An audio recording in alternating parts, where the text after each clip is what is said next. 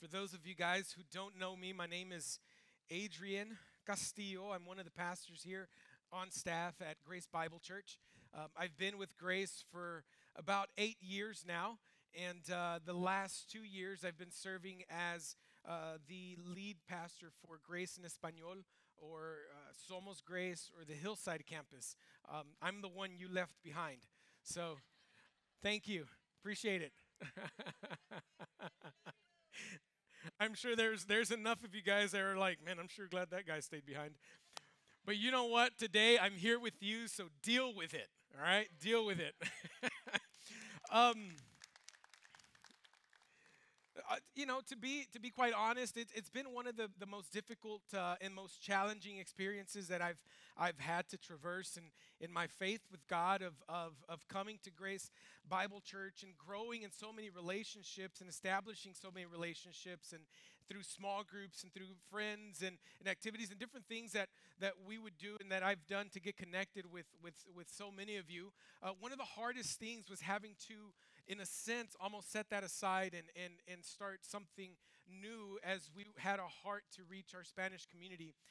It was for my family and I. It's been something that in one sense has been very difficult, but on the other side of that, on the other hand, it's been one of the greatest experiences ever. And so God has surrounded us with a brand new community that continues to grow, that continues to be challenged, shaped, transformed. And it's just amazing what God is doing at Hillside. At the same time, what God is doing here at San Isidro. And the reason I'm introducing myself the way I am is because I look out and I see so many faces that I don't know.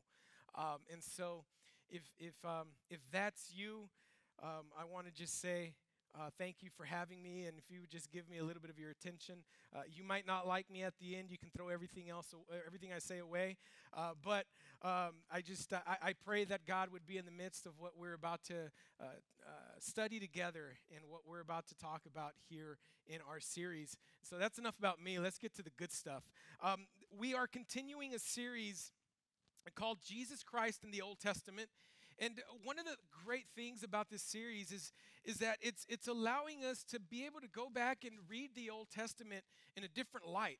I think a lot of times we read the Old Testament and we read through stories, and we don't pause to consider how does this story show me Christ Jesus, or how is Christ the greater example, the greater fulfillment, the greater David, the greater Moses, the greater Noah, the greater Abraham, the greater everything, right? Because Christ, we know, is the fulfillment of all things, and Christ is greater than all.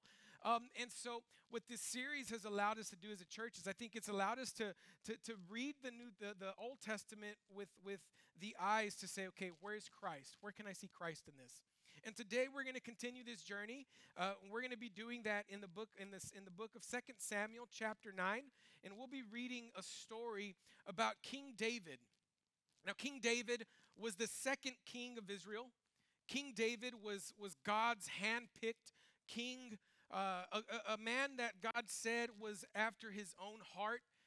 Through King David, we have the line of Christ, and so even the genealogy of Christ comes from King David. So later on, many years when Christ enters the world, the genealogy is important because the Messiah was to come from King David.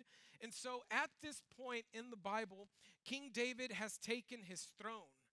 He's taken his throne because God anointed him, and God did away with the previous monarchy because the previous monarchy had disobeyed God, and that was King Saul. So within this, with story, that's the context with which we find ourselves. And before we jump into reading, I want to just give y'all the sermon point before we do that. And here it is. It's because I have received God's unfailing kindness through Jesus, I can extend kindness to others with the gospel. You can add there through the gospel, in the gospel. But the idea is that we've received something from God, and God expects us to be people who reciprocate that in our relationships and our living with others. And so we have the timeless truth that we've received unfailing kindness, and then we have the application that we are to show that kindness to others. Let's go ahead and jump into 2 Samuel chapter 9, verse 1. We'll read verse 1, and here's what it says. And David said, "Is there still anyone left of the house of Saul that I may show him kindness for Jonathan's sake? Is there still someone left in the house of Saul that I may show him kindness for Jonathan's sake?" Times back then were a little bit different. Not too different than today, but a little bit different in the sense that when you established a new monarchy, the practice was is you would do away with the previous monarchy. And when I say you do away, I mean you do away. There can't be anyone left of the previous family to be able to usurp the throne or take the throne. If you did leave someone, well, then they were next in line. So you had to take care of everyone and wipe everyone out. And so it's interesting that years after David takes his throne, he poses this question, is there still anyone left of the house of Saul that I may show him kindness for Jonathan's sake? And for Jonathan's sake, I want y'all to hold on to that phrase for the remainder of the sermon, because everything we see in the rest of the text will be based off of this phrase that David says, for Jonathan's sake. And in order to understand this, we have to go back to 1 Samuel chapter 20, verses 15 through 17. And at this point, the person, Jonathan, whom David says, I need to show someone kindness for his sake, is having a conversation with David. And Jonathan is actually trying to save David from his own dad. Jonathan is King Saul's son. And Jonathan is next in line for the throne. But in the midst of his life, in the midst of serving his dad and seeing David and seeing what God was doing through David, Jonathan formed a very great relationship with King David and with David at that time. And they became as close as brothers. And at the very end, David goes to Jonathan and says, "Why does your dad seek to kill me? What have I done against him? I won't lift my hand against him." And Jonathan says, "That's not what my dad is trying to do." David says, "He is." So then Jonathan says, "Here, I'll prove it to you." And if you can go back to this passage in 1 Samuel chapter 20 and see what he tells him to do. But at the end of it all, Jonathan recognizes something, and he recognizes that David is next in line to be king. And in doing so, he makes a pact and a covenant with David, and it says this, "And do not cut off your steadfast love from my house forever, when the Lord cuts off every one of the enemies of David from the face of the earth." And in Jonathan saying that, Jonathan is not only recognizing that God was going to protect David, but hear me, church, he's recognizing that God would protect David from Jonathan's own dad, which is Saul, because Saul was his enemy. So Jonathan was being loyal to David, but more importantly, he was being loyal to God's sovereignty in the life of David and even in the life of his dad. And so as we keep reading, it says, "And Jonathan made a covenant with the house of David." And he made him, so let me just go back. There we go, verse 16. "And Jonathan made a covenant with the house of David, saying, may the Lord take vengeance on David's" what? "Enemies." Verse 17, "And Jonathan made David swear again by his love for him, for he loved him as he loved his own soul." So why do I go back to give you this? Well, because this is the basis of what we're about to read that David does for another person. This is the foundation of that. And as we read in verse 1, there's a word kindness. Well, that word is a Hebrew word called hesed, or that's hesed. And here in this text too, with Jonathan and David, hesed is present as well. He says, "Do not remove your steadfast love." That's hesed. So David is using the same word to seek out someone to be kind to as Jonathan used in making a covenant with David. And what does hesed mean? Well, hesed means loyal love, unfailing kindness, devotion, a love or affection that is steadfast based on a prior relationship. And so what we're going to focus on, and what most authors and commentators would say this means for this section, is unfailing kindness. Unfailing kindness. And so what we're about to read, what's about to be developed in this reading, in this text, is based off of an unfailing love David had for Jonathan. Let's keep reading. 2 Samuel chapter 9, verse 2 says, "Now there was a servant of the house of Saul whose name was Ziba, and they called him to David, and the king said to him, 'Are you Ziba?' And he said, 'I am your servant.' And the king said, 'Is there not still someone of the house of Saul that I may show the kindness of God to him?'" Again, Hesed. And Ziba said to the king, "There is still a son of Jonathan. He is crippled in his feet." And the king said to him, "Where is he?" And Ziba said to the king, "He is in the house of Makar," and that's what I'm going to call him, "the son of Ammiel," and then that other name. Verse 5, "Then King David sent and brought him from the house of Mikar, the son of Ammiel, and Lodebar." I said it that time. "And Mephibosheth, the son of Jonathan, son of Saul, came to David and fell on his face and paid homage. And David said, 'Mephibosheth,' and he answered, 'Behold, I am your servant.'" Verses 7 and 8 says, "And David said to him, 'Do not fear, for I will show you kindness,'" again Hesed, "'for the sake of your father Jonathan. And I will restore to you all the land of Saul your father, and you shall eat at my table always.' And he paid homage and said, 'What is your servant that you would show regard for a dead dog? Such is I.'" Such is I. The beauty in this story is you have David, almost like an image of God the Father. You have David who is willing to receive someone into his own house. He's willing to bring him in. He's willing to seek him out. And church, let me paint a clear picture if you didn't catch it the first time. This would have been David's enemy, not friend. Politically, this was his enemy. But David says, "For the sake of Jonathan, I will show him kindness," and he brings him in and he welcomes him. So much so that Mephibosheth says, "Who am I? Who am I?" Now, the one thing that I want to draw out of this for you is the idea that Mephibosheth would come to David and throw himself on the ground and pay homage. I mean, most of us would read it and we would say, well, the reason he does so is because he's crippled and he's probably afraid for his life. That may be true. But if what we see about the person Jonathan in the stories in 1 Samuel are true, I would argue and I would suggest to you that Mephibosheth is simply showing what his father Jonathan had taught him.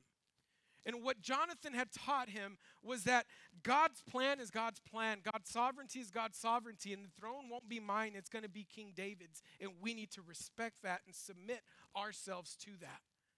And my question for us today is, what kind of story are you writing with your own life?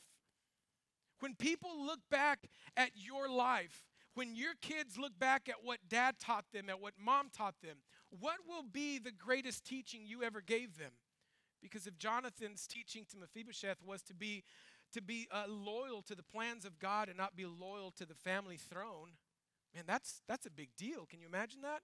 Think of the biggest inheritance you could receive, yet you're willing to let that go. You're willing to let that go because God has asked you to. So what are you writing? You know, fathers, I think one of the things we pride ourselves in is we like to teach our kids to play sports. We like to teach our kids to fish. Here in Laredo, we like to teach our kids to hunt. We like to teach our kids to provide for their families, to be responsible young men, hardworking young men. And you know what? We take pride in that, don't we? But where's our pride in teaching them the Word of God? See, what's of greatest importance for our kids is the one thing we're unwilling to give. Either because we're lazy about our own spiritual life, or we don't understand the significance of "for the sake of." What about mothers? Oh, ladies, I'm going to leave you out today. You see, we live in a Hispanic culture, Hispanic community. One of the greatest things about our Hispanic community is family. But I think a lot of times in our own culture, mothers, what we tend to communicate to our kids, I was one of them, what we tend to communicate to our kids is loyalty to me is more important than loyalty to him. You see, the thing is that Jonathan and Mephibosheth had a decision to make. Are we loyal to the throne and to the family, or are we loyal to God?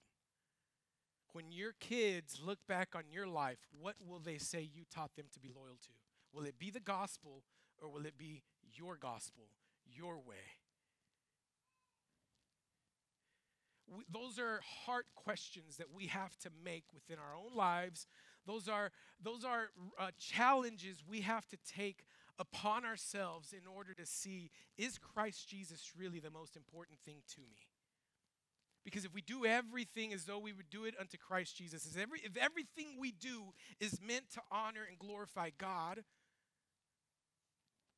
then why wouldn't he be the top of our priority in what we want to communicate to the next generation? So are we being like Jonathan? Are we being like Ziba? Ziba was a very selfish guy. Think about it. Ziba was just a servant in Saul's house. But we're about to find out where Ziba really was sitting. Ziba was sitting pretty large. He was sitting pretty hefty. And the reason is because no one was there to take the land of Saul, so guess who took it? Ziba. And guess who didn't tell King David and didn't make mention that there was someone from the house of Saul? Ziba. So for about 13 or 14 years, Ziba was using all of that, all of those resources, all of that land for himself. Let's go back to 2 Samuel chapter 9, verses 9 and 10. It says, "Then the king called Ziba, Saul's servant, and said to him, all that belonged to Saul and to all his house I have given to your master's grandson, and you and your sons and your servants shall till the land for him and shall bring in the produce, that your master's grandson may have bread to what? To eat. But Mephibosheth, your master's grandson, shall always eat at my table." Now Ziba had 15 sons and 20 servants. He had a lot of people. And then it says, "Then Ziba said to the king, according to all that my lord the king commands his servant, so will your servant do." So Mephibosheth ate at David's table like one of the king's sons. And Mephibosheth had a young son whose name was Micah. And all who lived in Ziba's house became Mephibosheth's servants. So Mephibosheth lived in Israel, and he ate always at the king's table. Now he was lame in both feet. You know, later on, we can get a glimpse at the type of person Ziba was, because later on, when he gets the chance, he tries to separate. He tries to create division between King David and Mephibosheth. You can go and read that. That's later on in 2 Samuel, but it's really interesting to see that, because he was living large, knowing that someone else should have been living large, and he was being selfish with it. But here's the thing, is for the sake of Jonathan, David was willing not only to bring in Mephibosheth, but to give Mephibosheth a seat at the table, a seat at his own table. Church, who of your enemies have you invited to your table? Man, that's a heavy question. But here, let me make it a little bit easier. Who from your own family right now are you not inviting to the table because you're at odds? Who of your own friends do you not invite to the table because they believe contrary to your politics? Who of our neighbors, who have we recently invited to the table to say, hey, God has extended some kindness to me, let me extend it to you? That's essentially what David is saying. God gave me this kingdom, and God can take away this kingdom. But while I have it, I will do his bidding. I will do his will, and I will live for him. Every single one of us who are believers have been called to the table. We have a seat because God has adopted us through Christ Jesus himself. And who are we to not want to show that type of kindness to anyone else? Who are we to withhold a kindness that we didn't deserve? If you deserved God's kindness, then you're not understanding the gospel. Because the gospel tells us that we're all broken people. We've all sinned against Christ. And as a matter of fact, we were all standing at the cross saying, crucify him, because of our own sin. So we don't deserve his kindness, but he gives it to us. There's a word in Scripture that we like to use. It's the name of the church, grace, unmerited favor. If you've received God's unfailing kindness through favor, through grace, unmerited favor, then how is it that you hold people to a standard God doesn't even hold you to? We have to be in a time of hate, in a time of division. We have to be the example of God's unfailing love through Christ Jesus. It doesn't mean we push away truth, but because without truth, there's no love, and without love, there's no truth. So they live together, they coexist together. You can't separate them. But we are called, church, especially within the church, to be those who show kindness to one another. You see, where is Christ in this story? It would be very easy for us to look at David and say, well, David is the Christological he's the example of Christ here in this story, as we've been doing. But I'm going to argue that we most see Christ Jesus in the very covenant that God made with Jonathan. Because Jonathan was willing to let go of the throne that might be his. He was willing to let go of his kingdom. He was willing to let go of his armor. He was willing to put that on David. He was willing to allow David to take the throne, take the inheritance, take the land, take everything as king of Israel. Jonathan was willing to give everything up to pursue and to be a loyal, obedient servant of God and showing unfailing kindness toward David. And because of that, we have this great covenant. And because of this great covenant, an of David was able to come to the table.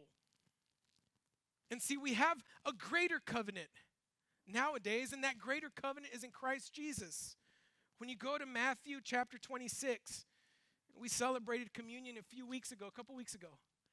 But the author says this. He says, while they were eating, Jesus took some bread. After blessing, he broke it and gave it to the disciples and said, take, eat, this is my body. And we had taken a cup and given thanks. He gave it to them, saying, drink from it, all of you. For this is my blood of what? Of the covenant, which is poured out for many, for what? Forgiveness of sins. Church, you know why God continues to call his people from the ends of the earth, from every nation, from every tongue, from every social class? You know why he continues to call people to himself? He does it for the sake of Christ, because in his son we have a new covenant. Because his son was willing to come to this world and be the perfect person according to the law. Not only be the perfect person in obedience, but also being the perfect high priest in the law. And he not only became the high priest of the law, but he also became the very sacrifice the law determined and needed for the forgiveness of our sins. And thank God that now we can read the book of Hebrews and we understand that the sacrifice of Christ was once and for all. There's no need to re-sacrifice him or re-sacrifice him again and again and again and again. It was once and for all. As a matter of fact, the book of Hebrews says that our high priest is seated at the right hand of God, meaning there's no more work to be done. The covenant has been established. This covenant will not be broken. And the only reason you and I get a seat at the table is because God has done so for the sake of Christ Jesus our Lord. There's a passage, and I love it. It's Ephesians chapter 1. And we're going to read this together because I want to point out and emphasize how God does this through his son Jesus. It said, this is verse 3 through 14, says, let's read this together. Blessed be the God and Father of our Lord Jesus Christ, who has blessed us with every spiritual blessing in the heavenly places in Christ, just as he chose us in him before the foundation of the world, that we would be holy and blameless before him. In love, he predestined us to adoption as sons through Jesus Christ to himself, according to the kind intention of his will, to the praise of the glory of his grace, which he freely bestowed on us in the beloved. In him we have redemption through his blood, the forgiveness of our trespasses, according to the riches of his grace, which he lavished on us in all wisdom and insight. He made known to us the mystery of his will according to his kind intention, which he proposed in him with a view to an administration suitable to the fullness of the times, that is, summing up of all things in Christ, things in the heavens and things on the earth. In him also we have obtained an inheritance, having been predestined according to his purpose, who works all things after the counsel of his will, to the end that we who were the first to hope in Christ would be to the praise of his glory. In him you also, after listening to the message of the gospel, or the truth, the gospel of your salvation, having also believed, you were sealed in him with the Holy Spirit of promise, who is given as a pledge of our inheritance, with the view to the redemption of God's own possession, to the praise of his what? His glory. In him, through him, in him, through him. See, religion teaches that one day, hopefully, you'll make it to heaven because you were good enough. The gospel teaches one day, not hopefully, one day we will make it to heaven because he was good enough. See, the gospel is, if we put our faith in Christ, if we truly trust with all our heart that what he did on the cross is sufficient for the forgiveness of our sins and sufficient to give us eternal life, when we come to that faith, God calls us his own. When we come to that faith, God adopts us as his sons and daughters. When we come to that faith, not only does he adopt us as his sons and daughters, but he places his very spirit within us so that we would never be alone in this world. Jesus said that the world would know, and he prayed that the world would know that we were sent by him, that the world would know that we are his through our love and unity.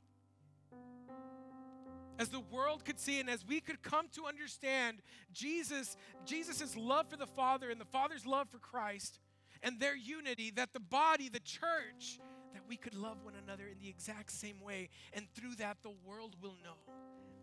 Church, the world isn't going to know God through our perfection. It's going to know God through our hesed, unfailing love for one another and for him.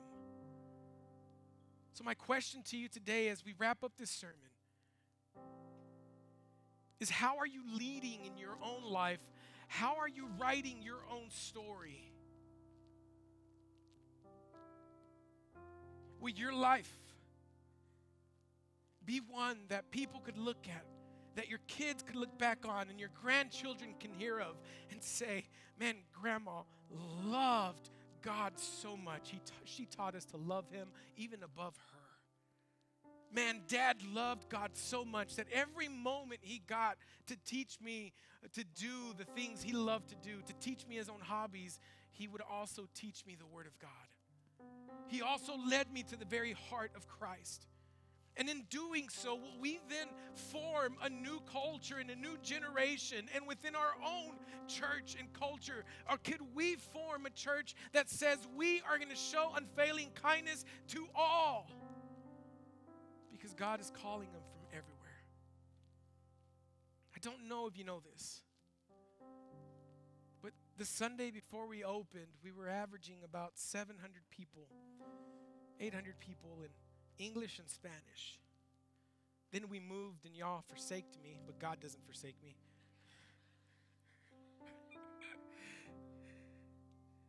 And in one Sunday, church, this is not a lie, we are probably 14 to 1,500 people in 2 campuses.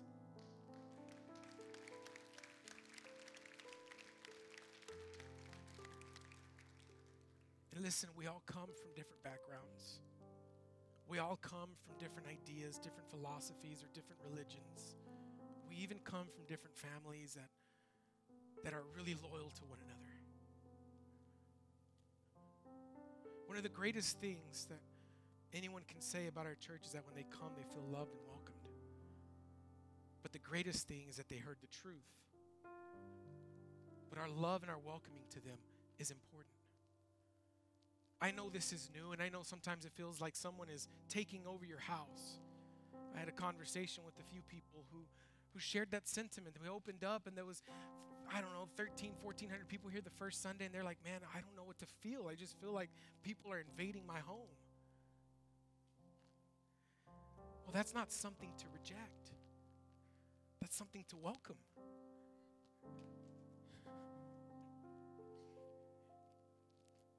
That was the very vision of this project.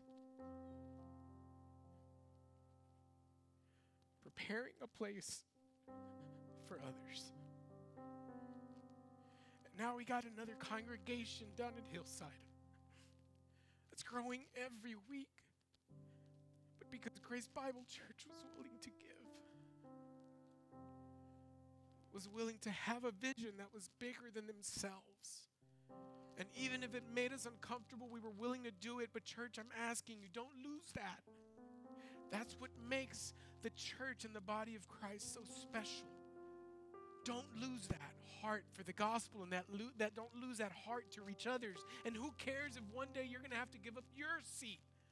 Who cares? That's someone else who's getting a seat at an eternal table with our eternal Father. So if I lose my seat again, so be it. Because it's not about me. It's about Him. It's about His unfailing love toward me and our unfailing love toward one another and towards God through Jesus Christ. Let's pray. Father, we thank you. We thank you for being so good and so full of love toward us. Father, I really just pray that our hearts could be an example of the very heart that you show toward us through your love toward your Son Jesus, and for the sake of Christ. Let us show unfailing kindness to other brothers and sisters and those that you're calling to yourself, and let us be an example of love to a world filled of hate. We thank you, and we pray this in Jesus' name.